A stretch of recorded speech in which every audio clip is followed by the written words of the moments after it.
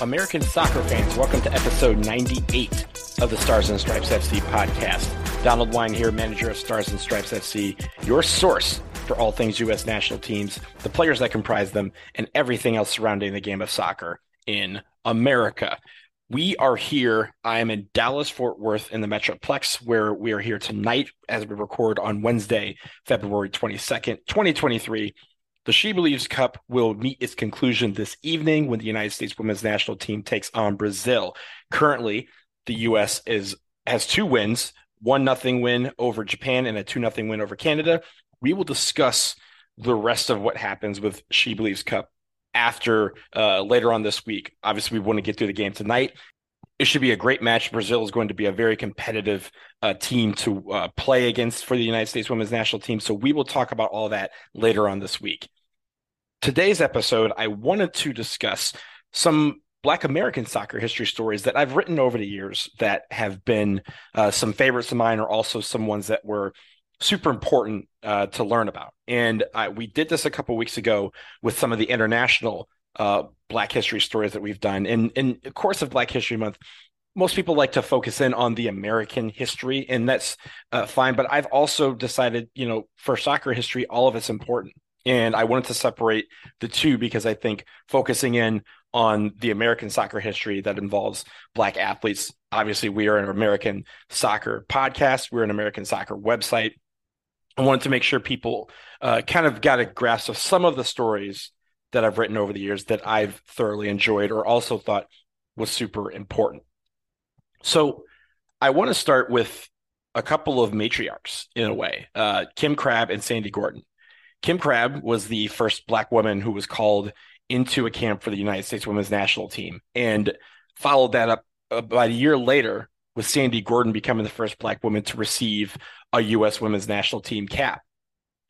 These 2 women, first of all, are trailblazers in every sense of the word, but they also, I think the problem with American soccer history is that we don't know it all, and that we don't have the people who have been, commissioned to kind of get into some of these stories and understand that we need to know about them. I didn't know who Kim Crabb or Sandy Gordon was until I started writing this story a couple of years ago.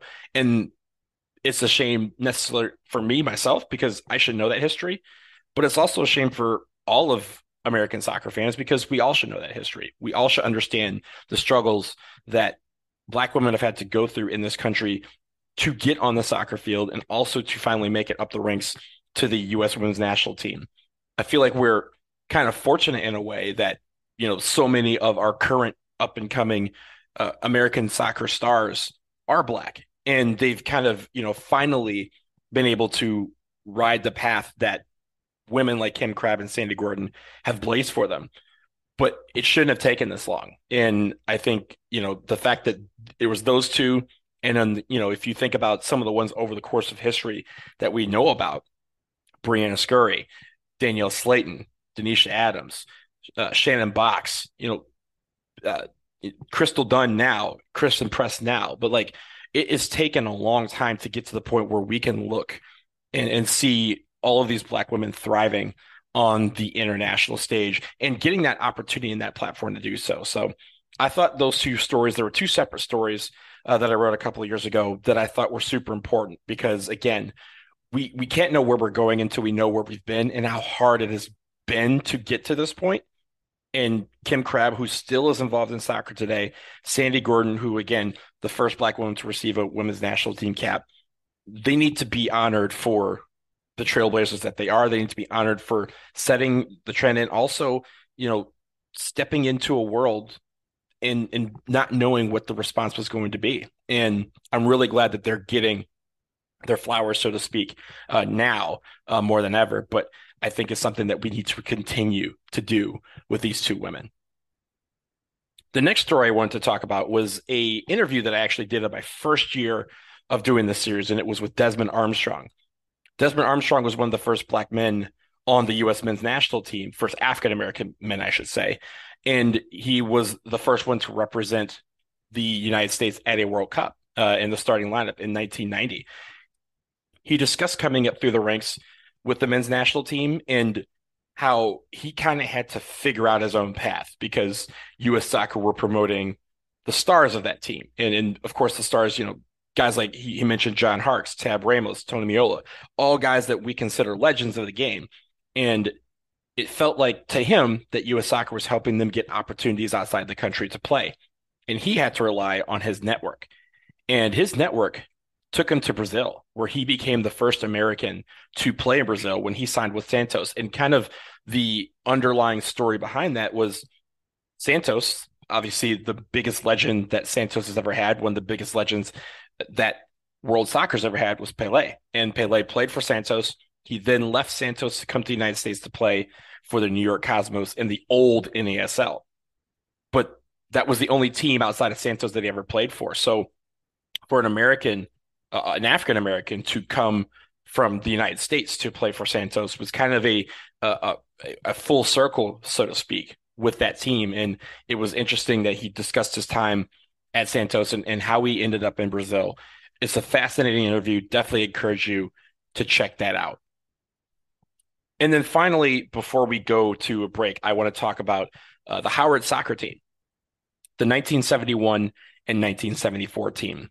Let's start with the fact that Howard University was a powerhouse in the soccer world back in the 70s. In 1971, they became the first historic Black college university to win the NCAA national championship in soccer, doing so by beating an all-white St. Louis team, which was considered an absolute dynasty at the point. St. Louis, to this day, no one has ever won more national championships in soccer than the St. Louis Billikens. But Howard kind of put an end to that dynasty by winning in 1971. Legendary coach Lincoln Phillips said he cried tears of joy as he realized that for the first time, an all-black school or historically Black college university was lifting that national championship trophy. However, this was still in the middle of the civil rights movement. And after the 1972 season, they were told that their title was being stripped because they had allegedly 3 players that were ineligible to play. There were 3 players that came from the Caribbean to play at Howard. And they were also banned for the 1973 postseason. The reason why they thought this was kind of heavy-handed was they thought because of the school's involvement in the civil rights movement, they felt it was more retribution for retaliation for their efforts in trying to bring equality to America. God forbid someone would want to do that. But the NCAA later found that the ineligibility rules regarding foreign players were considered discriminatory and really went after some of these all-black schools and all-black teams. But the NCAA didn't reinstate the 1971 title, even though they kind of cleared Howard from all wrongdoing. So what did Howard do? In 1974, they went right back down the block. They went undefeated, and they beat St. Louis again to win the national championship. This time, it was theirs. They became the first historic Black university to win a national title twice. And in the process, they ended St. Louis's dynasty. St. Louis has not returned or not won a national championship or even returned to a national championship since Howard beat them in 1974. So the Howard team, again, one that was kind of under the radar. A lot of people did not know about that history of that team. It's now starting to come out and starting to be talked about once again. We had the stories of Pelé visiting the team after they won a national championship back in the 70s, again, when he was playing with the New York Cosmos.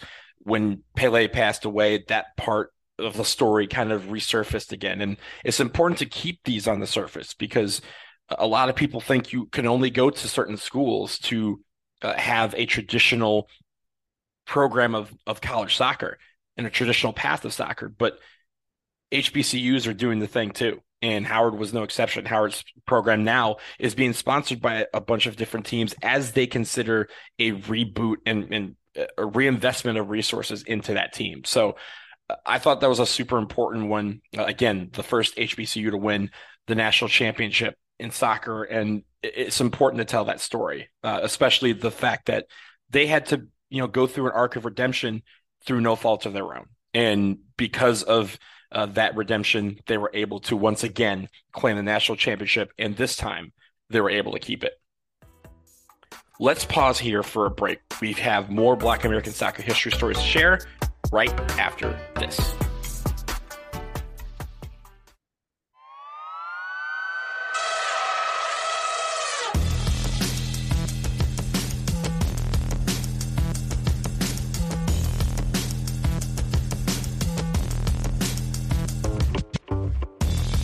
We are back, and we have some more Black American soccer history stories that I'd like to share, and I want to begin this segment with Bill Hamid. Bill Hamid, personally, he's my favorite player in MLS history. He's the one I've watched grow from a kid into a man, and just his career has been something that I've followed very closely as a DC United fan, but also just as someone who, kind of, again, blazed some trails and made it where it was easier for guys like himself to get into the game and to prosper. He's the first DCU homegrown player in the team's history. He came from the academy.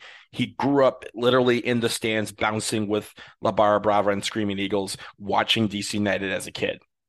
And when he stepped onto the field in that uniform, he became the youngest goalkeeper in Major League Soccer history. He was on top of his game for a long time, over a decade. And just recently, he's now looking for a team to continue his career, but he has been with DC United for the better part of 13 years, minus a 6-month stint in Denmark. But Bill Hamid, in my mind, he's one of the greatest goalkeepers that we've ever had, that we've ever produced. And I know that doesn't come lightly. There's been a lot of goalkeepers in the history of America that have been super, super awesome. But Bill Hamid has been one of them. Bill Hamid has been misunderstood by a lot of people outside of DC United, but for us, we loved him. We cared about him, and we still do. He's still our guy. I think he should be in the Soccer Hall of Fame. I think he should have his number retired by DC United, both of them, because he wore 2 while he was with DC United. And I think that he deserves all the adulation and admiration that we can give him, because he's been that dude for a long time. And some of the saves that he's made have been not of this planet. And Bill Hamid, that was a story that I really enjoyed writing, because I got to write about my favorite MLS player. I got to write about one of my favorite soccer players of all time.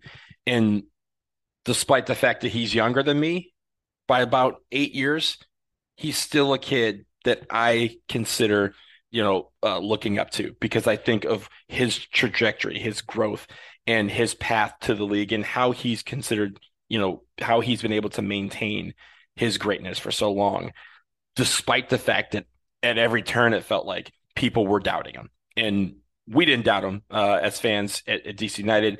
There was a lot of United States men's national team fans that probably had their thoughts on him, but I honestly think that he could have been one of our great goalkeepers on the national team if he was given that full opportunity.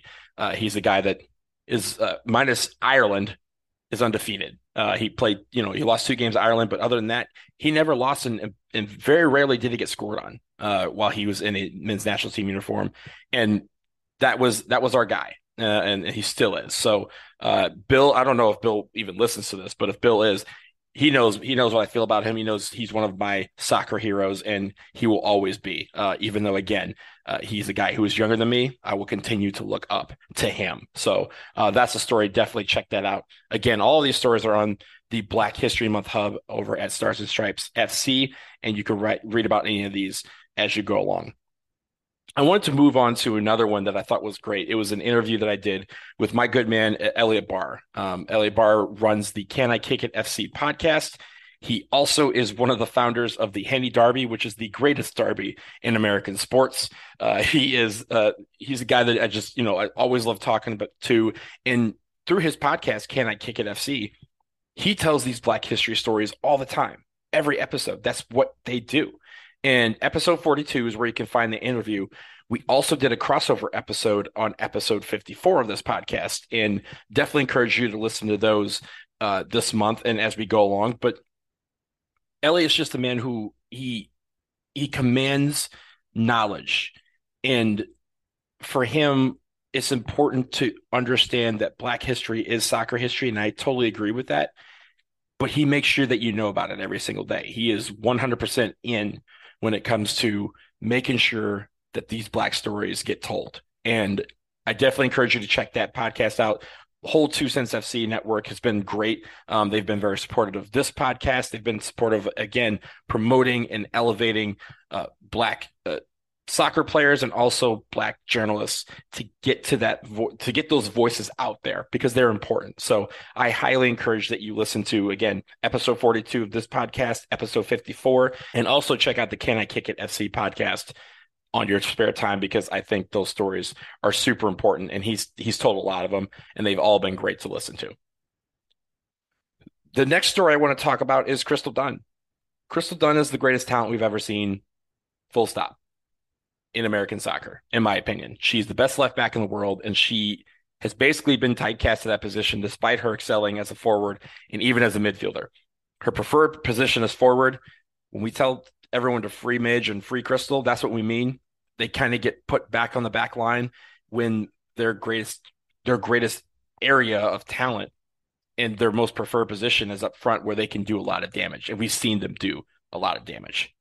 And Crystal Dunn has been through a lot lately, obviously. She's still on the national team. She had her son Marcel last year, and 3 months later was back on the field, and is just an inspiration for all of us. And if you don't like Crystal Dunn, then honestly, you don't like soccer, because she is brilliant on the field. She's incredible to watch. And how many people you know that can master something that they're really not even good at when they get there? Like she became the best left back in the world, and that was not her best position. She was put there, and she said, if I need to stay on the field by playing left back, I'm just going to become the best left back there is.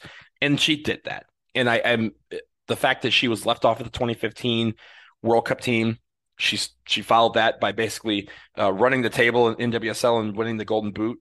She then gets put on defense, and she becomes the best left back on the planet and helps the team repeat in 2019. There's very few success stories that are better than Crystal Dunn, and I encourage you to read about her and just her brilliant talent that she had and continues to have on the international stage. And then finally, probably the most important story, American soccer story that we've had over here, is about the Black Players for Change and their statement and announcement that they were here during the MLS is Back tournament. You know, a lot was going on in the world at that time, a lot, especially here in the United States. And for them to organize and make it known that, hey, they are here to not just change the game, but to make it permanent and make it where the access and the of accountability and the opportunity is there for Black Americans to thrive in this game of soccer, not just from a player standpoint, but also referees, coaches, and in the boardrooms, the people making the decisions. And they've done so much over the last few years. They've, inspired other groups to join, the Black Women's Players Collective. The USL has a Black Players for Change, and they have, all done incredible work. I'm going to hopefully talk about a joint effort that the BPC and the Black Women's Players Collective have done later on this week. But I wanted to highlight them because I thought what they did was fearless in the face of a lot of scrutiny, in the face of a lot of attention, in the face of a lot of people, again, a lot of haters, a lot of doubters. They went in and made a statement anyway. And I thought it was one of the most important things that has ever happened in the history of American soccer. And it definitely was the most important thing that's happened in the history of Major League Soccer. So I definitely encourage you to read that. The title of that, There Will Be Change. And according to the Black Players for Change, there absolutely will be, and they're working hard to achieve it. So those are some stories. That will do it for episode 98 of the Stars and Stripes FC podcast. Thank you so much for listening. Thank you so much for reading during Black History Month. We still have a few days left, so we're going to have some more stories coming your way, or again, highlighting some stories as we go along. So stay tuned to starsandstripesfc.com. You can also follow us at Stars Stripes FC. And remember, this podcast will be undergoing some changes in the next week. I will update everybody when we get to that, so stay tuned to that. If you have any questions or topic suggestions, you can continue to send them to ssfcpodcast@gmail.com. We will address those on a future show, but that will do it for now. So until next time, take care.